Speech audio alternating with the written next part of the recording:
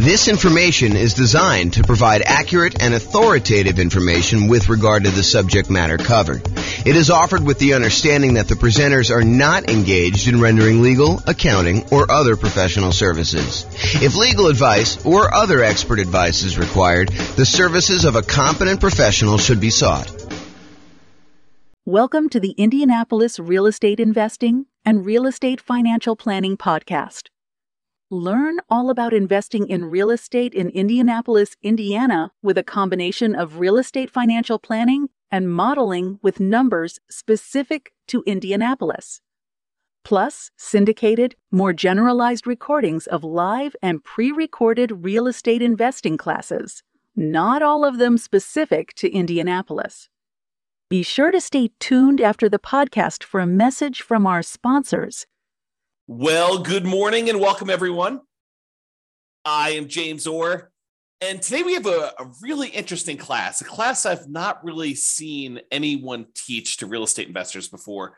It's, I think it's going to be eye-opening to a lot of folks, and so we're going to jump right in, but today we're going to go over how much should you put down when buying rental properties, and specifically the returns for various down payments.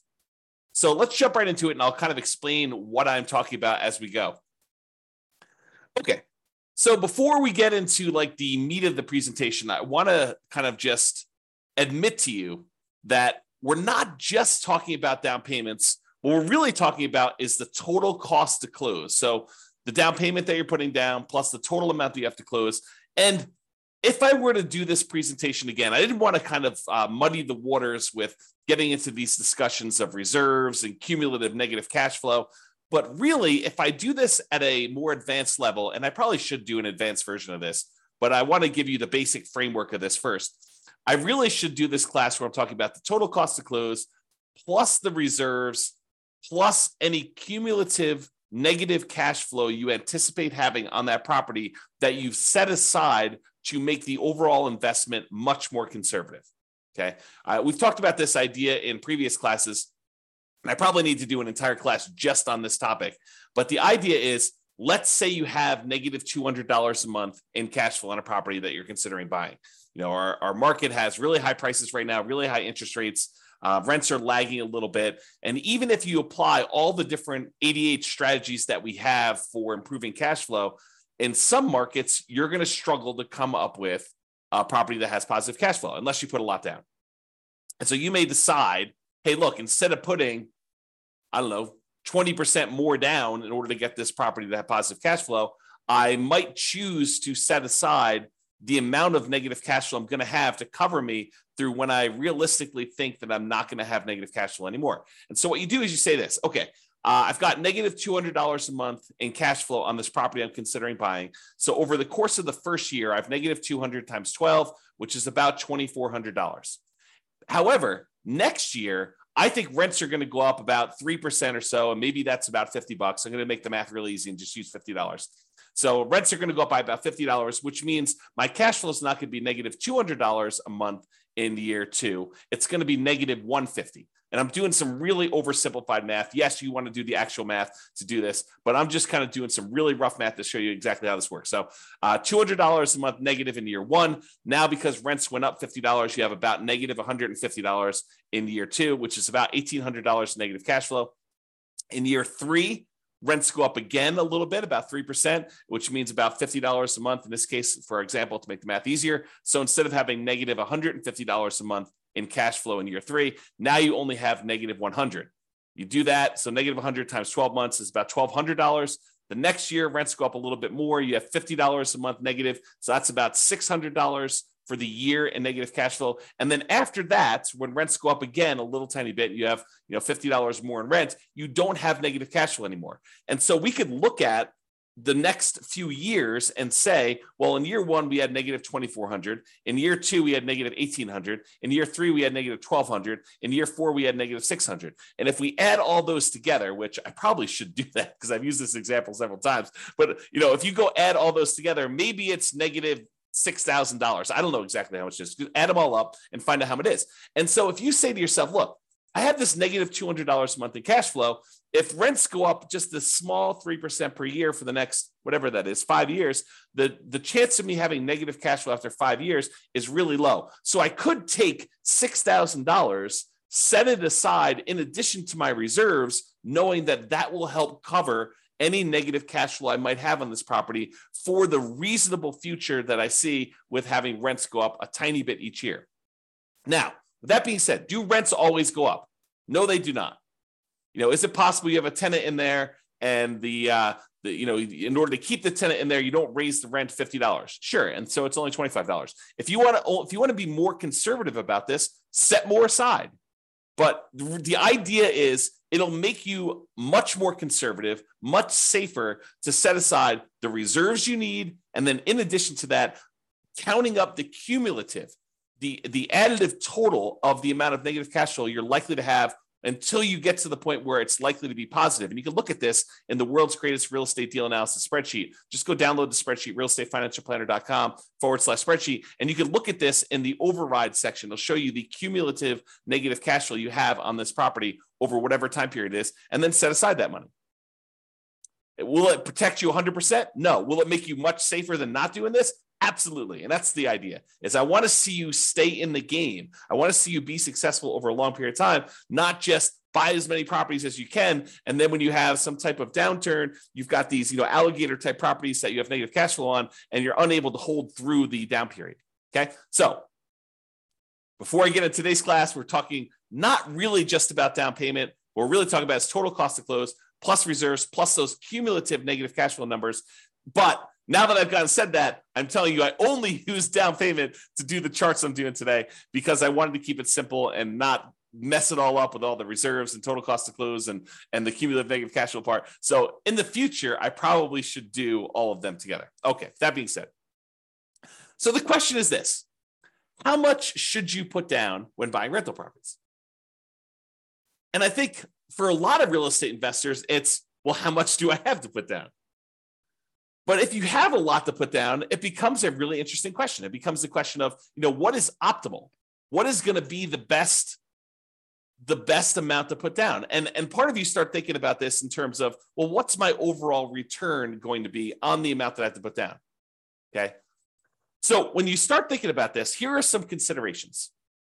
If you're going to do like a nomad strategy or a house hacker strategy where you're moving into the property and then you're ultimately going to use that property that you live in as an investment, whether that's nomading where you live in there for a year and then you convert it to a rental after a year, or house hacking where you're buying a property where you could rent out part of it, either renting rooms or you buy a duplex, triplex, or fourplex, and you're able to rent out the other units. Like whatever strategy you're doing where you're doing as owner-occupant interest rates are better than non-owner occupant interest rates, and significantly better. So if you're going to move into a property and live there, the interest rate you're going to get from a lender for putting the same amount down is going to be better than if you put the same amount down as a non-owner occupant, if you bought it as an investment property where you did not plan to move in. So imagine you're putting 20% down on the property. The interest rate you get for putting 20% down if you were moving into the property is better than if you're putting 20% down and not moving into the property and buying it as an investment. So there's an advantage to move in terms of interest rates. And we're going to show you some charts related to that here in a second. Okay. In addition to that, the percentage down payment you put down can have a significant impact on your interest rate as well. And this, I think, makes sense to a lot of people. If you put only 5% down, the interest rate's probably going to be higher than someone who puts 20% down. And why? I think one of the reasons why is there's added risk to the lender.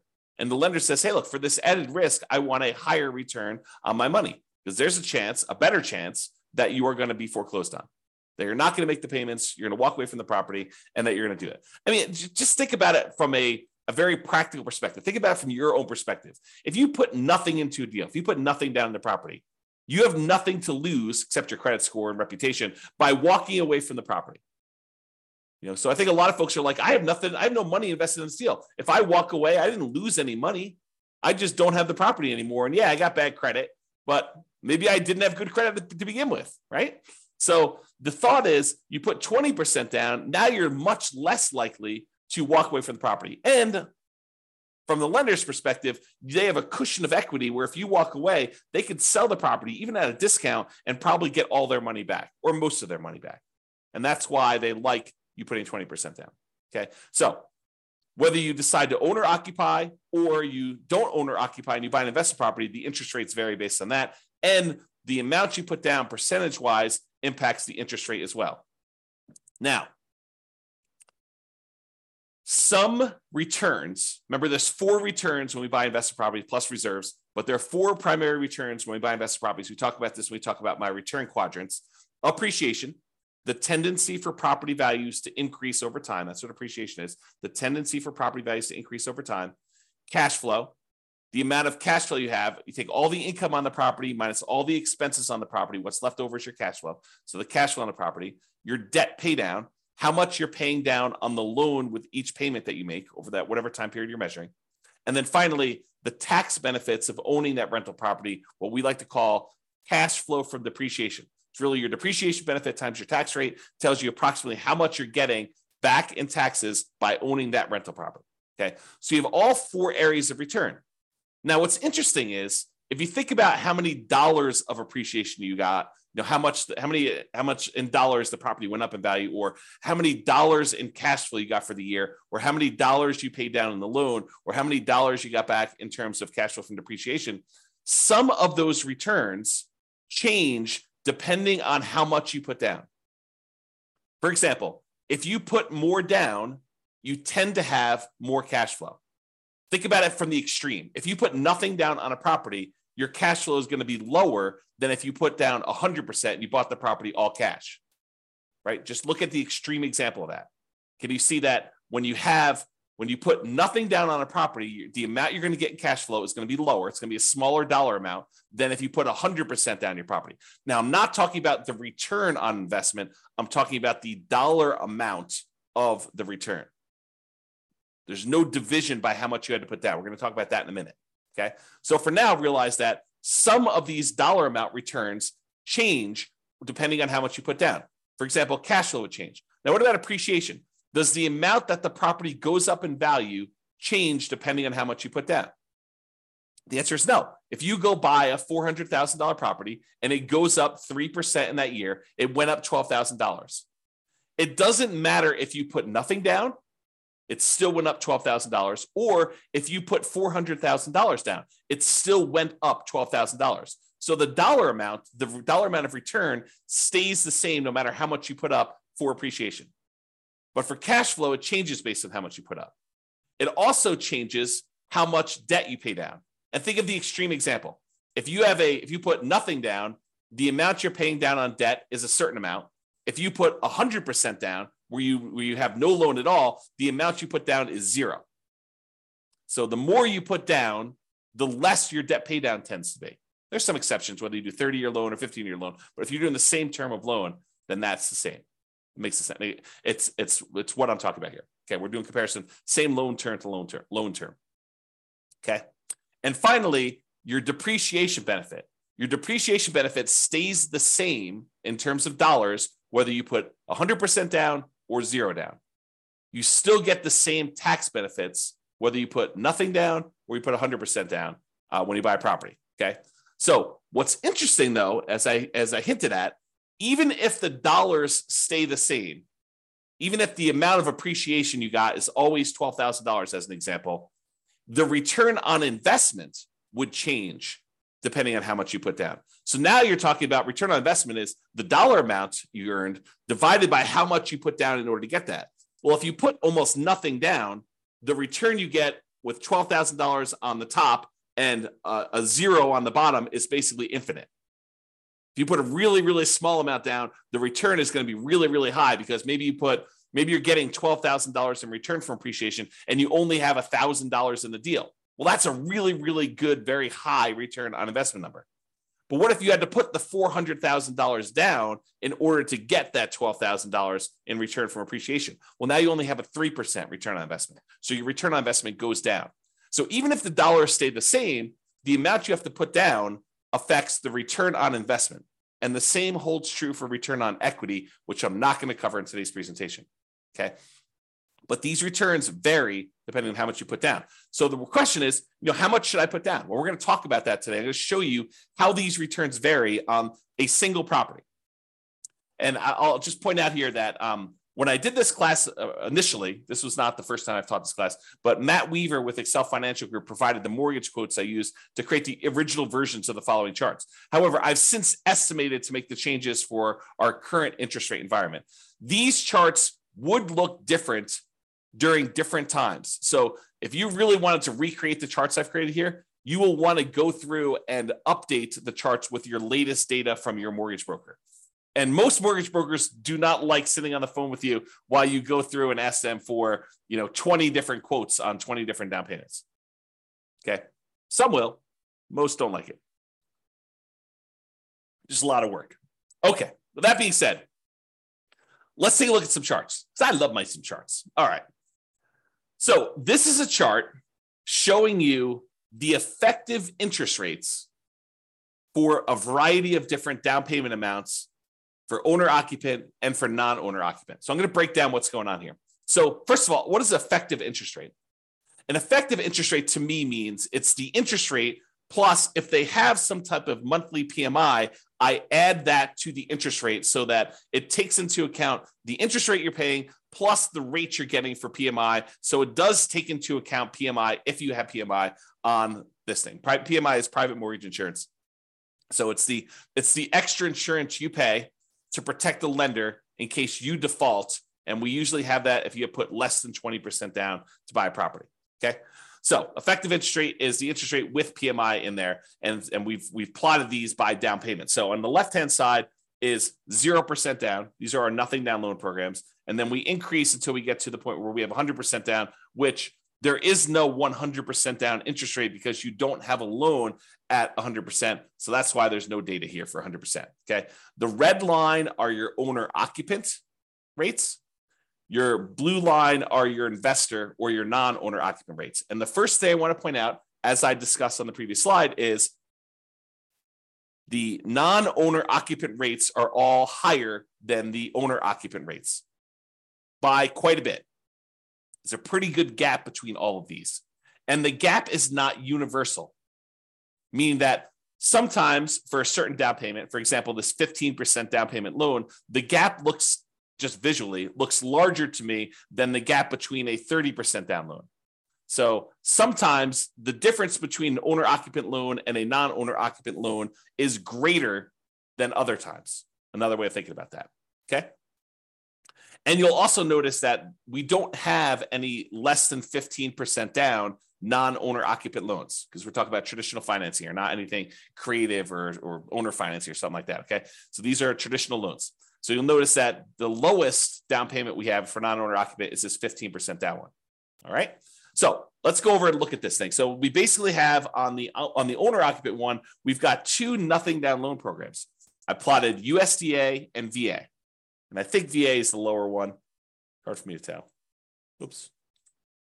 Yeah, I can't quite tell. So I think VA is the lower one of the two, though. And so you can see the difference in the rates for these nothing down ones. And what's interesting is the nothing down ones look like they're even better rates than the ones with low down payment, partially because the VA one especially has a funding fee.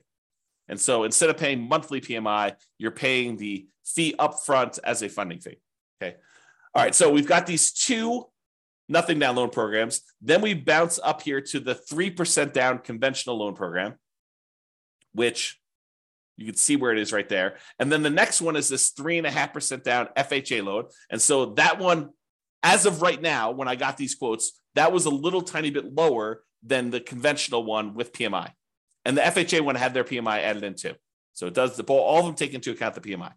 All right. So FHA looks a little tiny bit better than this 3% down or the 5% down. So you may say to me, although this is not the class about this, but I will mention this to you because I think it's important to realize this. So you think to yourself, hey, so why would I ever do a 3% down conventional or 5% down conventional when I could just do the 3.5% down FHA and it looks better? Think about it. Why would you voluntarily take a slightly higher interest rate conventional 3% down or conventional 5% down loan when the FHA one has got a little bit lower rate? It's because FHA PMI, the mortgage insurance premium, which they call MIP, but the mortgage insurance premium for FHA never goes away. It stays with you for the full 30 years of the loan. whereas the conventional PMI goes away when you get below 80% loan to value. So you do have a slightly higher effective interest rate on the conventional loans, but it's only for a few years until you pay down the loan below 80% loan to value. And then it drops off. And then the interest rate's probably better. We'd have to go check, see what the base rates are for those, what the rate is without PMI. But that's one of the reasons why you might voluntarily take the higher interest rate for a shorter period of time, because you have a little bit of pain up front, but then that goes away without having to refinance out of the loan. Where FHA, you need to either change loans, sell the property, or refinance and get rid of that PMI by doing a different loan type. All right, then continuing on here. So the interest rates then drop off with the more you put down. So it's a little bit less if you put 10% down, a little bit less if you put 15% down, a little bit less if you put 20% down. And then there's a pretty big drop off going from 20% to 25% on the owner-occupant loans. Then a little drop to 30, little drop to 35.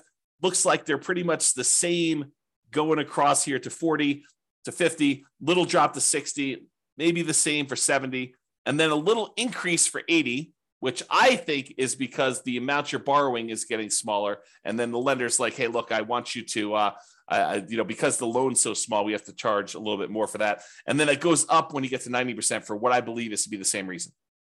I don't know the reasons why these all go up. This is just what they are, okay? So realize that the curve is not linearly down. It changes differently based on how much you're putting down there. Okay, then on the non-owner occupant ones, we have a really high interest rate for the 15% down. It drops off pretty significantly when you go from 15% to 20%, and it drops off pretty big again from 20% to 25%. And then it has a small decline from 25 to 30. Doesn't look like there's a decline from 30 to 35. There does look like there's a decline to 40%, though it's pretty small. And then it looks like it stays the same all the way through to 70% down. Then it bumps up where it gets more expensive if you put 80% down to 90% down. So this is just the interest rate.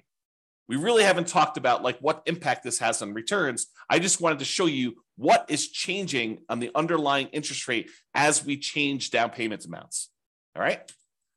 Then, because I can, oh man, me and my spreadsheets. So because I can in the spreadsheet, I show you, hey, look, I assume you're buying I think I did $500,000 property, but you're buying a $500,000 property, and it's very similar to regardless of what price you're doing, but this is just to kind of give you a static snapshot. So I take the interest rate you're getting, and I calculate out what your monthly payment would be putting that amount down and getting that particular interest rate. And now I could show you approximately what your monthly payment would be. And you could see the monthly payment for the non-owner occupant, the blue line, is higher than the monthly payment for all of the corresponding owner occupant ones. So the thought is, if you can get an owner occupant loan, if you're willing to do no matter house hack, you're going to have an advantage in monthly payment, which is going to result in you having slightly higher cash flow with the same strategy. Right? So if you do owner occupant, you get a better loan, you get better monthly payment, so you have better cash flow if you decide to put the same amount down. So in this case, the 0% down ones, they're right here. This is the 3% down loan, which is interesting because the monthly payment for the 3% down conventional financing is really a little tiny bit less than if you had put a full 15% down non-owner occupant. Mind blown. So you could put 3% down as an owner occupant and have just the tiniest bit lower monthly payment than if you had a 15% down non-owner occupant investor loan, which is crazy to think about.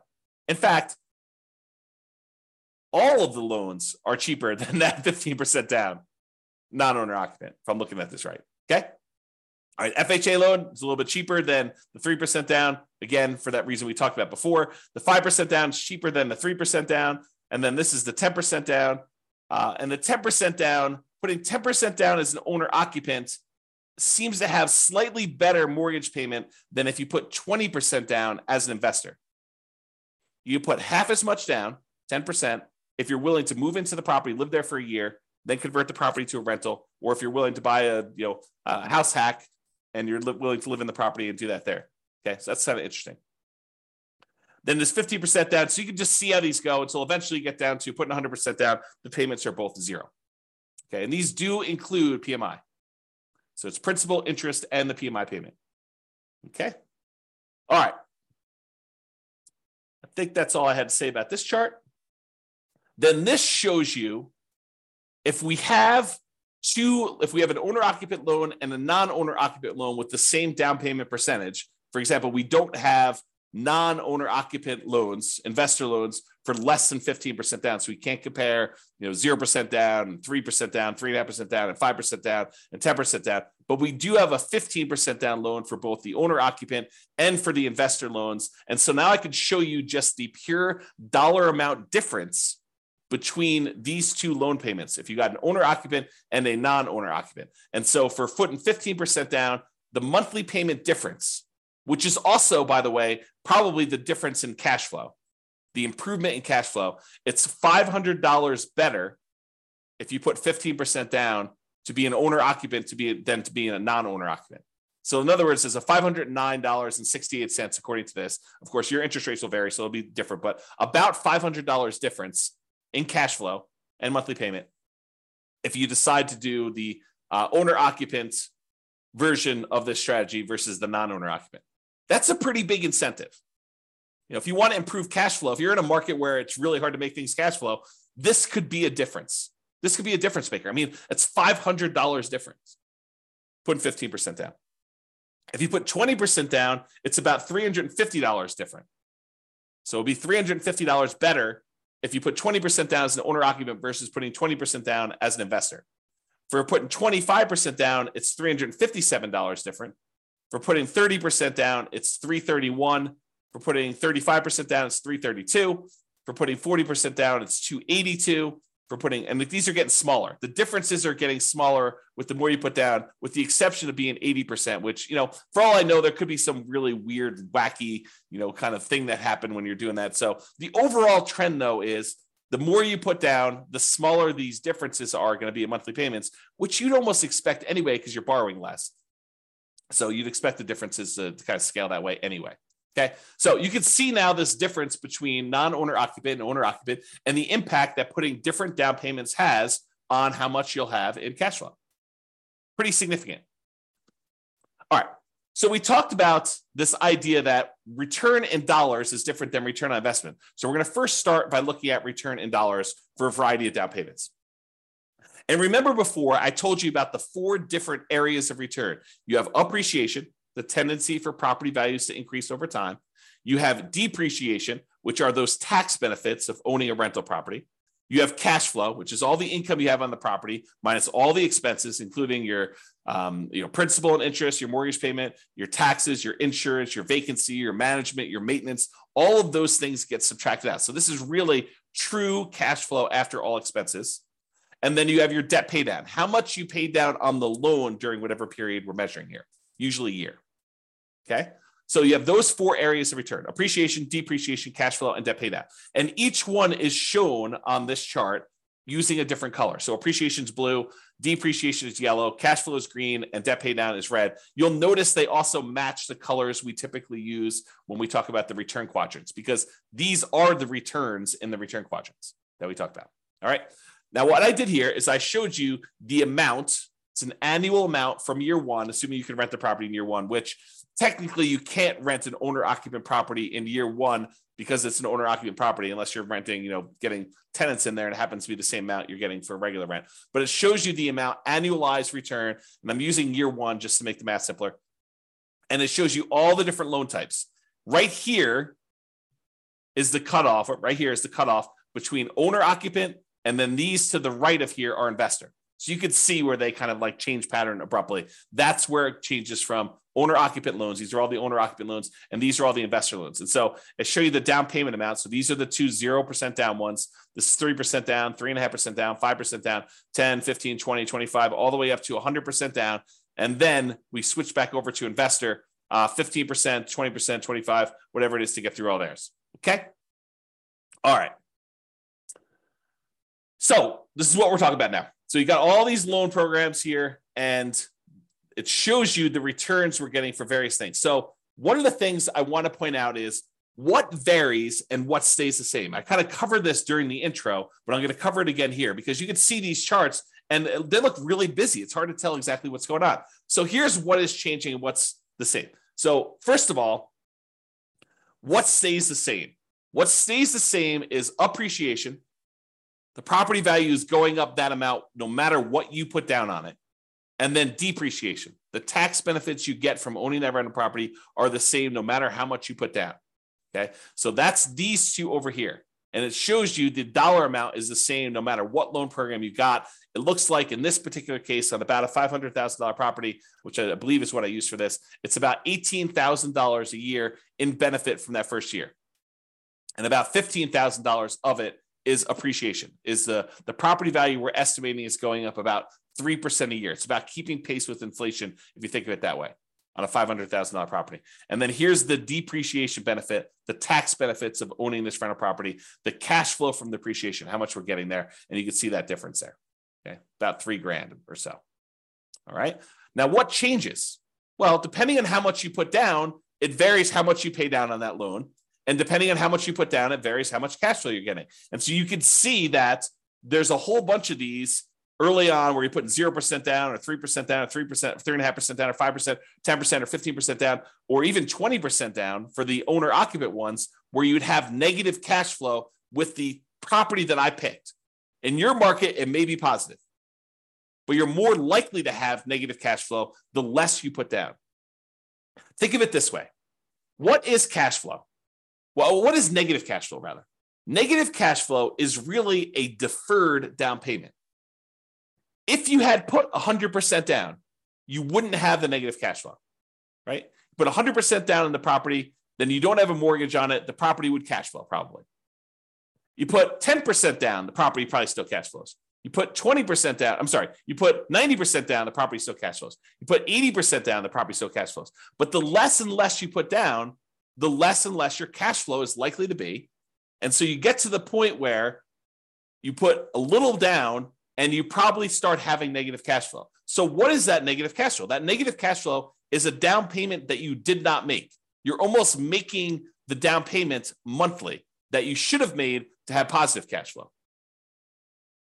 So negative cash flow is really a deferred down payment. You're making the down payment that you should have made to have positive cash flow to begin with, but you're making it monthly. That's what negative cash flow is. Okay. So if you put nothing down, you have a certain amount of negative cash flow that if you had put a lot more down, you wouldn't have had. So you can see here, though, how much in dollars the negative cash flow is on these properties. And then you can see how much you have in debt pay down. And you tend to have a larger amount in debt pay down with the less you put down. You put down zero down, put nothing down on a property, you tend to have a larger amount of debt pay down. And this sort of makes sense, right? If you're paying off all these loans over a 30-year time period, if you put less down, you have more that you need to pay off over that same period. So you got to be paying more off in order to pay it down. And the amount that you pay down actually does vary a little bit with interest rate. So the interest rate comes into play here too, because the higher your interest rates, the less you are paying down in debt pay down. Okay. All right. So you can see over time that this kind of changes. And in the owner occupant one, it goes slightly positive cash flow, somewhere between 20% down and 25% down. In this example, your city will be different. Your analysis will be a little bit different if you did this analysis for yourself. Okay. So I just did this for a prototypical property just to show you how this works. So you see over time, the amount you're paying in debt pay down goes down a little bit until finally you're paying down 100% here. And then when you get down to this 15% down loan, I think there's something wacky going on with this 100. I must have it mislabeled or something. So ignore that one. So the 15% down one, though, you have pretty significant negative cash flow. And then 20%, 25%, 30% down. It takes you a little bit more than 30% down as a non-owner occupant in this particular example in order for you to have positive cash flow. And we didn't apply any of the 88 strategies to improve cash flow on this particular one. We just pulled the property out and I just used some really rough numbers. Okay. So you kind of get a feel though of how this works. But eventually, as you start putting more and more down, the amount of cash flow you have increases and the amount you're paying on debt actually goes down when you do that. All right. So this shows you a zoomed in version of that appreciation and depreciation one where the returns are the same. No matter how much you put down, the dollar amount of returns from appreciation and the dollar amount of returns from depreciation are exactly the same. And then these are the ones for the cash flow and debt pay down, just zoomed in so you can see them a little bit better. Okay. And again, this is the dollar amount of return. Okay. I mean, I could talk about some of this stuff for hours. So I'm gonna save myself going off on these really long tangents, because you can see that like if you add up the negative part and the positive part, you can see that this is probably net negative. And you can probably see over here, these are probably net positive, but the amount you're getting overall increases when you do this. So I don't know, it's kind of interesting. Just definitely some interesting stuff to look at here. All right. So we've talked about this idea of return in dollars. Now we're going to say, what is the return on what we had to invest in order to get that dollar amount, right? So the return on investment. And so this shows you the return on investment. How many dollars we had in appreciation, how many dollars we had in depreciation, how many dollars we had in cash flow, how many dollars we had in paying down the loan, divided by how much we had to invest in order to get that deal. So if we had to invest, nothing down plus some closing costs, you could see that there. If we had to invest, 50% down in order to get those, you could see those there. And you'll notice what happens is when we have very little in the deal, like 0% down plus some closing costs, you'll see that the returns look really, really, really high, right? Like the return here, not including cash flow, because cash flow is negative, is over 500% for the two nothing down loan programs. If you subtract out whatever the negative ones here, it's probably in the 350% return range. 350% return on investment by putting nothing down the deal. That's pretty phenomenal. And you're putting nothing down the deal, but you have some closing costs, which is why it's not infinite. For those that are wondering why it's not infinite, okay? Then you have this 3.5% down, or 3%, 3.5% down, and those are still pretty significant, probably pushing over 100% before you have the negative cash flow here. But you can kind of see those returns, but it's really hard to see what's going on here. So in order to make it easier to see what's going on with all of these other ones, I'm going to remove anything less than 15% down.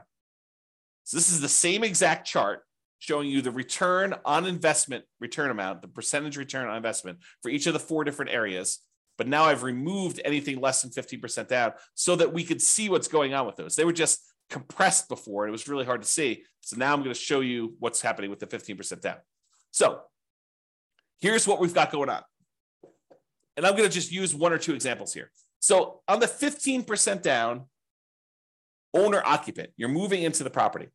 You've got some negative cash flow here. The negative cash flow return looks like it's about negative 7% return on what you had to put down. So if you put 15% down plus some closing costs, you have negative cash flow on this property at about negative 7% of the return of the amount you had to put into the deal in order to do that. However, from appreciation, you've got probably about positive 18% return.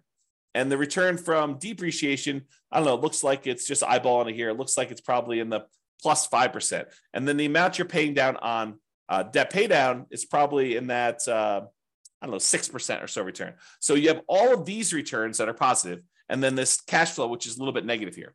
Now, it's important to realize a couple things. There's a reason why I separate out these four returns as different, because they have different characteristics. As one example, appreciation. Are you guaranteed to get 3% appreciation each year? No, you're not. You could get more than 3%. There have been several years in the last 5 years or so where appreciation has exceeded 3% in the overwhelming majority of the US markets by a lot, right? More than 3% per year. But are there years where property values do not go up? Or maybe even just your property does not go up in value? Absolutely. Can you have a year where property values go down, where appreciation is negative? 100%. You totally can have years where your property value does not go up. Okay. So appreciation is not a guaranteed return. It's a speculative return, right? We're speculating that the market will improve, and we're estimating what that might be in the future looking forward. And you give me a long enough time horizon, I'm telling you, it's probably going to be around 3%, looking back at the 100 plus years of history we have on how much properties appreciate in the United States. It's about what inflation has been, about 3%. Okay. So you give me a long enough time horizon, I'm telling you, it's going to be about that. Might your property in particular be a little bit better or a little bit worse? Sure. Might a certain market perform a little bit better or a little bit worse? Sure. Okay. but it is speculative in nature. It is not guaranteed. So this return, even though it's nice and big on here, is a somewhat questionable return. We don't really know. Now, what about this yellow area, this depreciation, the tax benefits of owning the rental property? Does it matter how the market does as to how much depreciation you get? No, it doesn't. It's a tax benefit set by tax code. So unless the tax code changes, which does happen occasionally, but this one's been around for a while. And so what's the best evidence that something will continue? How long it's continued in the past. Not saying that it can't change, but it's likely, I'd say better than likely, highly likely, that you're likely going to get this return. So the depreciation return is probably a pretty sure thing. Not guaranteed, but closer to guaranteed. As long as tax code doesn't change, you're probably going to get that. So that one is a good return there. What about this red return from debt paydown? Is debt paydown reliant on the market doing well? Does the market have to go up in value for you to get the debt paydown portion of your return? No. If you make the mortgage payments as agreed upon with your lender, if you don't default, you're getting that return. It's contractual. It's as close to guaranteed as you can get without there being a third party guaranteeing it, right? It's contractual. You have an obligation to make those payments to the lender. They have an obligation to accept those payments from you. And if you pay down that amount of money, you're going to keep the loan. You're going to get that return on the property. That's how much you're going to pay down the loan because that's just how the contract is set up. Okay. So it's a contractual obligation you have for debt pay down. So that's not that speculative. It's pretty certain. Now returns, let's talk about like when you get these returns. So appreciation, the property value goes up by 3%. It goes up by $12,000 in the first year or $15,000 in the first year. Do you get to pocket that money? No. Unless you sell the property or unless you do a cash out refinance, that is money that's sort of like being deferred until you collect it later. It's what I call cash later. What about cash? What about the depreciation benefit? The tax benefits you get from owning this rental property. Do you get that right away? Yes, you get it in that year. You get it on your tax return. And honestly, you can adjust your exemptions on your paycheck and you could get it monthly or weekly with your paycheck. You could say, look, I know I'm getting this at the end of the year. Let me go to my job and adjust my exemptions so that I'm being taxed less because I know at the end of the year, I'm getting this big block back from owning this rental property. I'll just take it in with my paycheck instead. I'll pay less taxes in because I know that at the end of the year, I'm not going to have to pay taxes because I've got this benefit coming to me at the end of the year. So you can even adjust it up and get it weekly with your paychecks or biweekly or monthly, whatever your paycheck period is. Okay.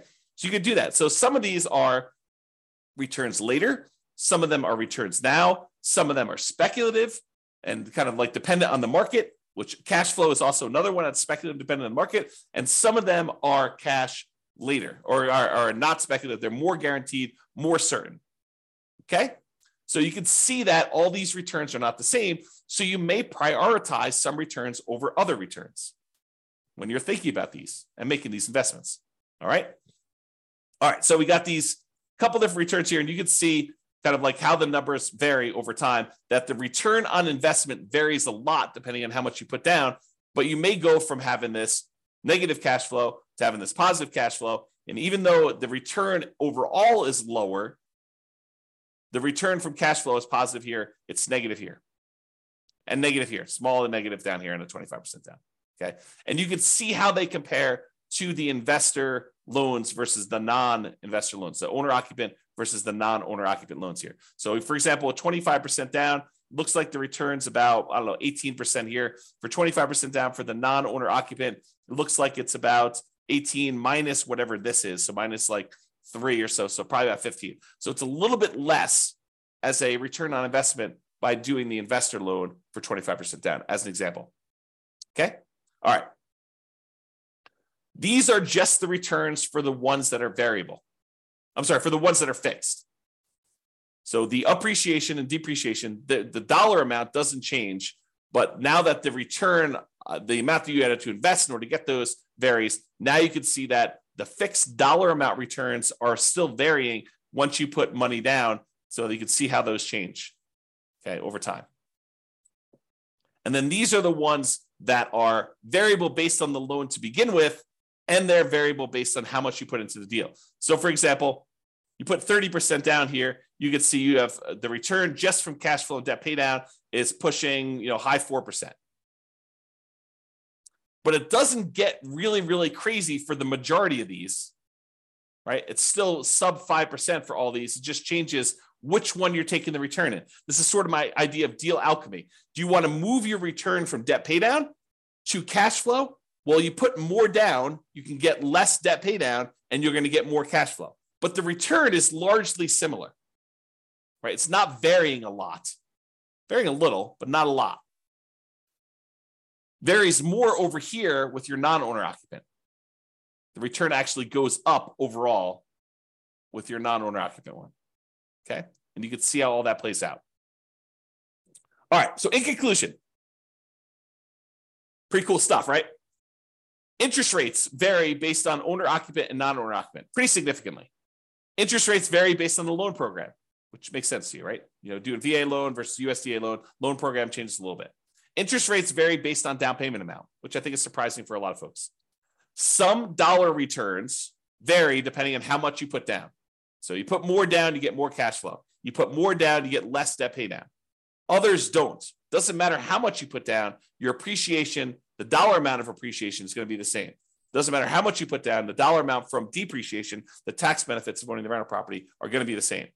And not all returns are the same. Each return type has different characteristics. Some are speculative, some are not speculative. Some are cash now, some are cash later. So some have different tax rates, some have the other tax rates.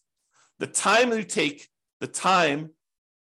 take to learn about these differences, to understand them and apply what you learn to your own situation is worth doing. You should go ahead and take the time and think about this stuff and think about what makes sense for you, what your goals are, and how to do that. Okay. If you need help applying this, that's what we're doing in the coaching stuff. So go ahead and reach out about doing that. All right. That's it. This has been James Orr. Hope you've enjoyed this class.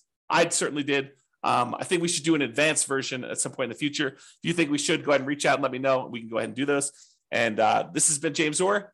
Have a great day. Bye-bye for now. With home prices up, mortgage interest rates up, and rents up, but not quite enough to counteract the higher prices and interest rates, cash flow on rental properties in Indianapolis is harder than ever. Book a call with the Real Estate Financial Planner to apply our proprietary 88 strategies to improve cash flow on your rentals. See the show notes for a link to schedule your call and improve your cash flow today. If you're a real estate agent, lender, or professional in Indianapolis that wants to help our real estate investor listeners, consider reaching out to learn about collaboration opportunities with this podcast. We'd love to add more value to our listeners by having you assist our investors buy, sell, and finance their real estate investments. See the show notes to schedule a call to discuss collaboration opportunities.